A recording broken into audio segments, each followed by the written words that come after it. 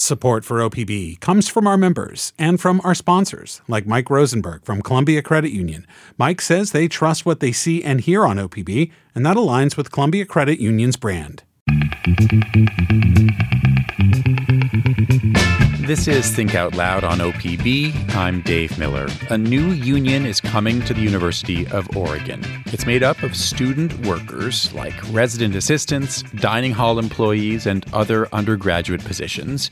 It follows successful unionizing efforts at a handful of private schools across the country, but it's the first one at a public institution. Mae Bracelin is studying political science in her second year at the U of O. Noah Thompson is a fifth-year political science major.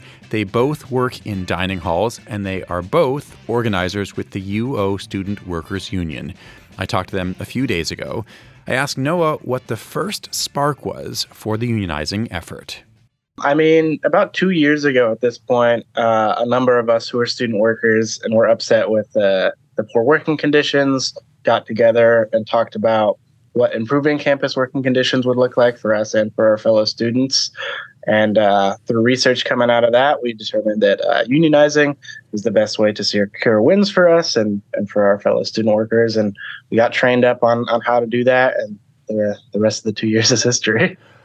You're encapsulating a lot of hard work, I imagine, in those 2 years. But what were the workplace issues that were top of mind for you when you started this? I mean, the first thing, and this is something that touches on almost any student that is working to get by, is wages. When I started, I think I was getting paid $13.50 an hour, which was a minimum wage at the time.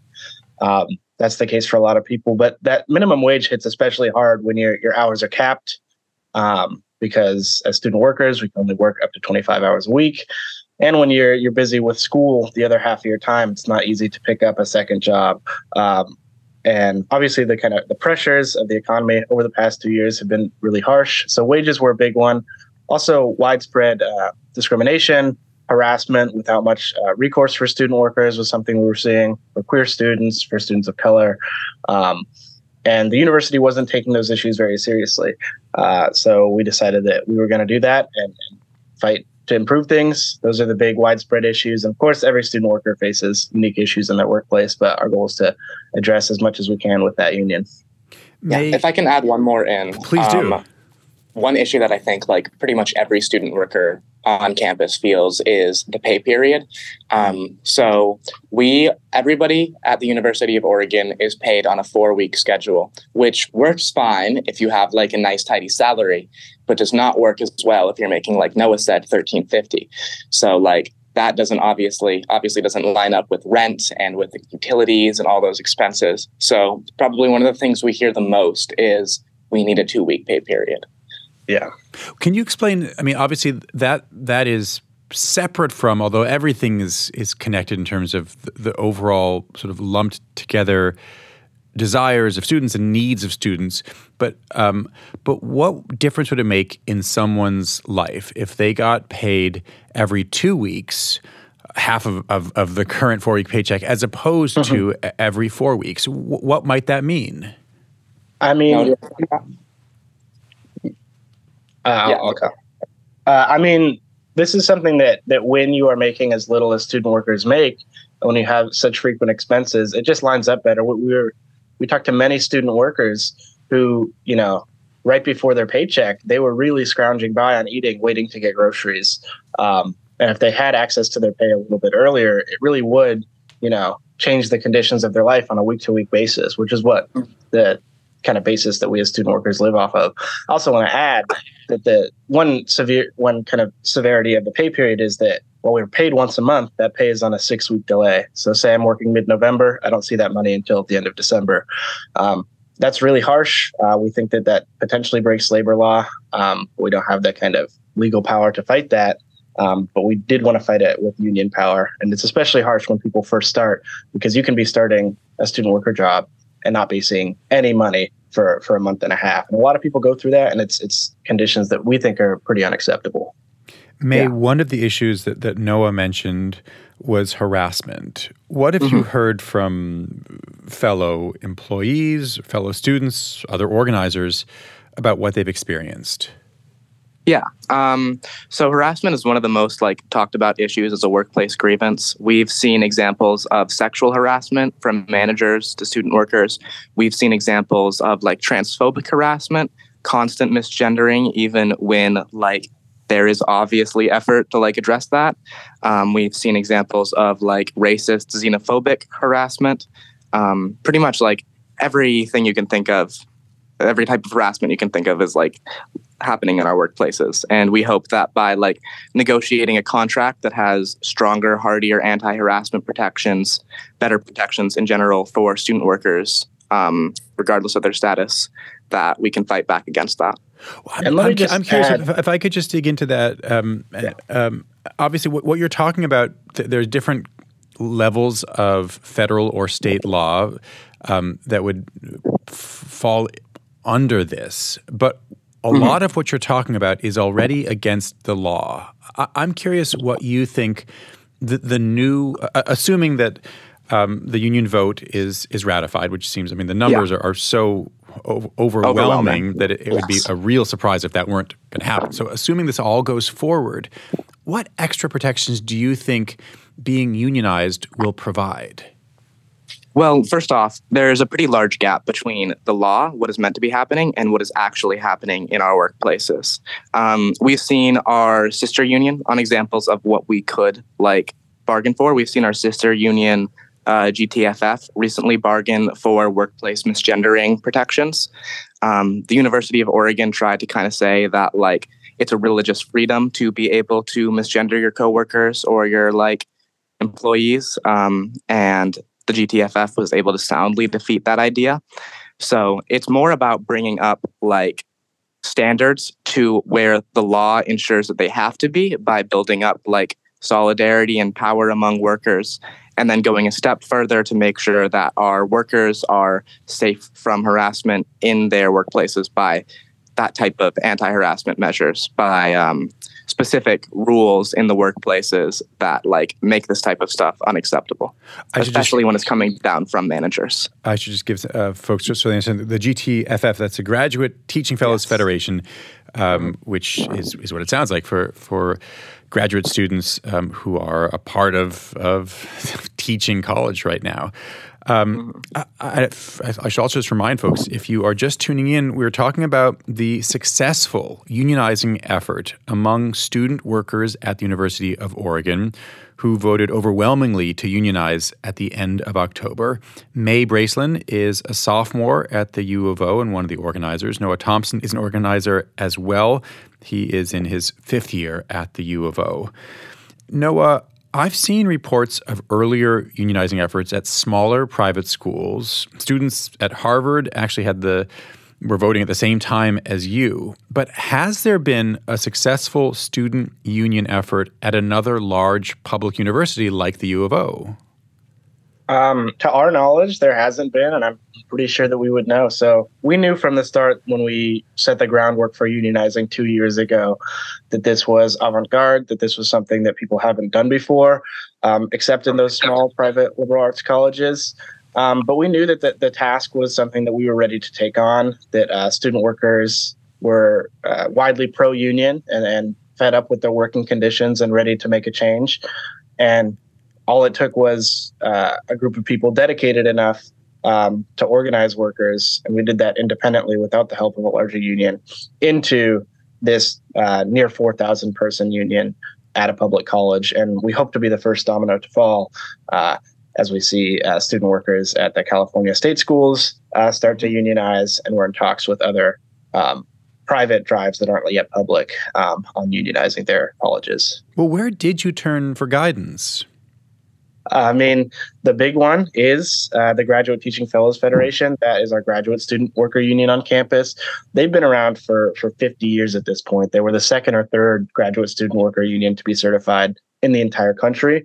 And they deal with similar issues with us. We both have student working populations. We both have high turnover in our workplaces relative to other unionized industries.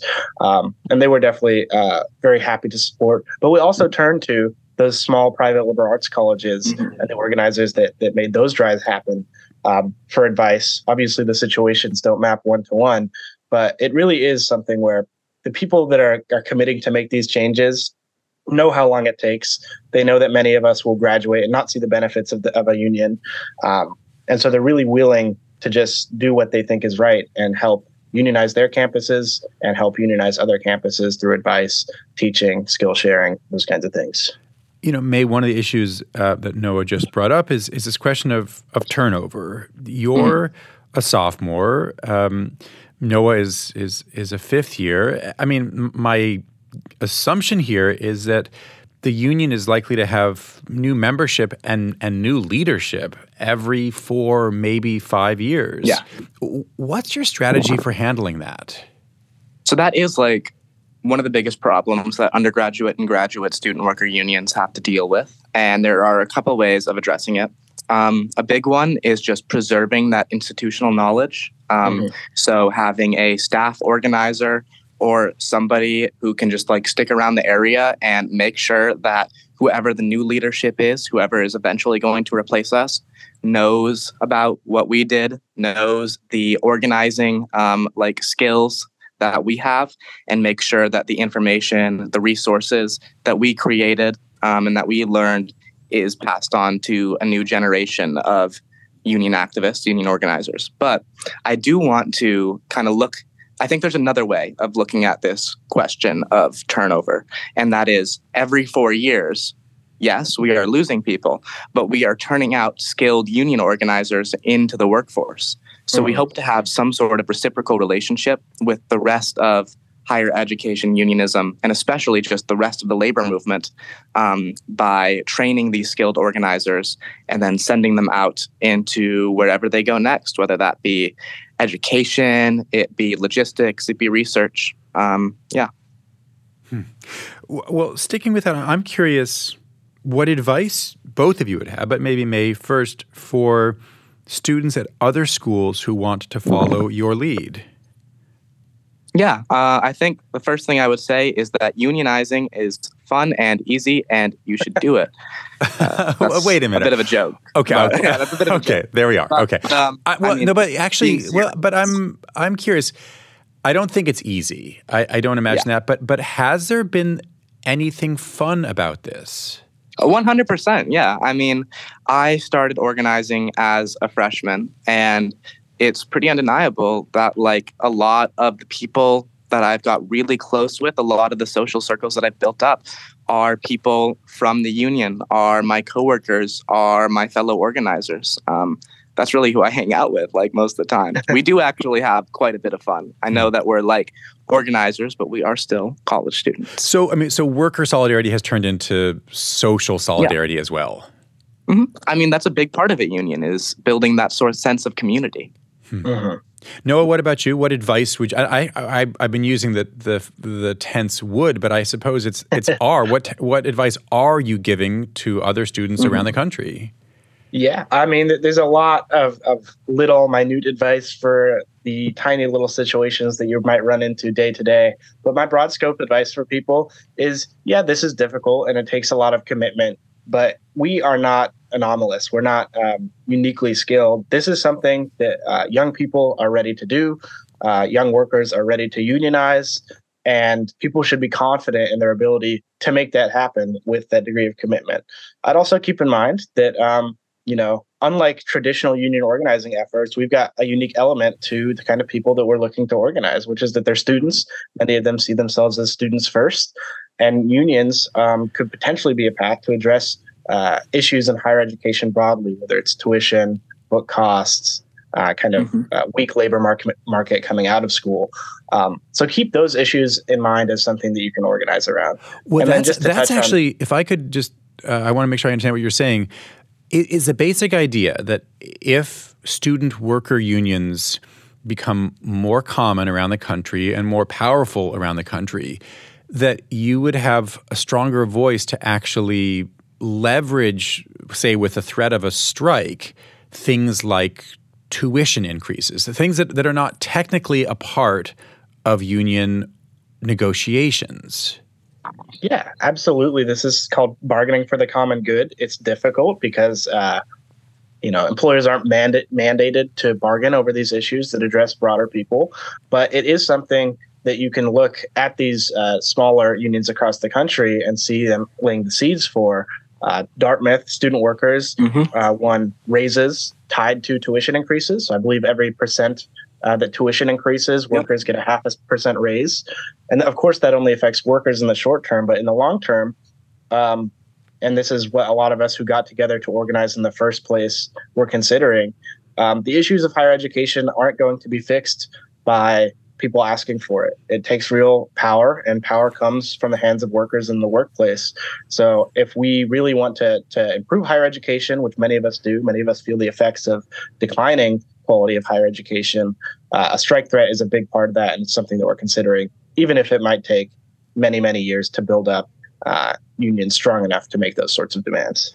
Mae, what's the short or medium term time frame right now, assuming the state's Employment Relations Board certifies the election results? Yes. What are the next steps, and what is it going to take before you could actually be doing collective bargaining, for all of the student workers? Yeah. Well, really, the next step is that collective bargaining. We got our certification receipt pretty much back on the 7th. We are now a official, real certified union. So what that means is, in the short term, we need to start building up our structures and our organizing committees into a system that can get workers more easily engaged, more easily protected in their workplaces. We need to start reaping the benefits of certification, which looks like being able to have a union representative at worker orientations and access to a lot of payroll information and inside worker information. But first step is get workers engaged, figure out what their grievances are, come up with a plan for bargaining, and then we just sit down with the University of Oregon and we tell them what we want. And we're looking to start that January at the soonest to set ground rules for bargaining. And we can't say how long it will take, but that's our initial timeline. I just want to turn, in the time we have left, to the biggest picture here. The Center for American Progress has reported that Gen Z, meaning people born after 1997, it's the most pro-union generation alive today. They've also shown that Gen Zers and millennials, so one generation up, are more pro-union now than older generations were when they were the same age, when it was 20 or 30 or 50 years ago. How do you both explain that? Noah first. What do you think is happening? Yeah, I think that there's a very clear kind of thought pattern in our generation, which is that many people do not especially believe in the American dream anymore. We don't believe that out of college we'll be getting solid upper middle class jobs, which will allow us to afford a home, to support a family. And the data reflects that the economic circumstances for people our age are quite poor. Higher education costs are incredibly high, in tandem with higher education degrees being worth less than they used to be. And there's also the looming threat of climate change and general economic decline. I think that young people see that. They see that a change is necessary. And they also look back and they see the decline in the strength of labor over the past 50, 60, 70 years, and see that when things were really good for people, or when the American labor movement was strong, and we want to rebuild that and get our just desserts and fight against the increase in privatization, corporatization, to try to make the changes that are necessary. And I think that history and the facts of history support that as an option. And I think that's especially poignant post-COVID, as people saw the necessity of workers and also the severeness of the economy. And you see that resurgence in the labor movement, not just among young people, but with the Teamsters, with the UAW, with the UC strikes in California. We are returning to a more militant labor movement that we're happy to be a part of and happy to support. Mae Bracelin, any last words? Yeah, our generation came to age in the 2008 recession. We know what not having money feels like. We know what poverty feels like. There is a big social dynamic too. Since we've seen the COVID-19 pandemic, we've just seen a growing amount of unrest in the United States, in the world. And I think people are identifying unions and workers as a vehicle for change. And I think that our generation is kind of clinging on to that idea, that hope for change, because the way that things have been for our entire lives, for the lives of our generation, it's not sustainable.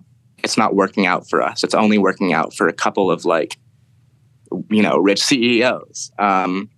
So I think people are looking for change in a way that they previously were not. Mae Bracelin and Noah Thompson, thanks very much for joining us. Yes, thank you. Appreciate it. Have a good one. Mae Bracelin is in her second year studying political science at the University of Oregon. Noah Thompson is a fifth-year political science major. We spoke to them a couple days ago.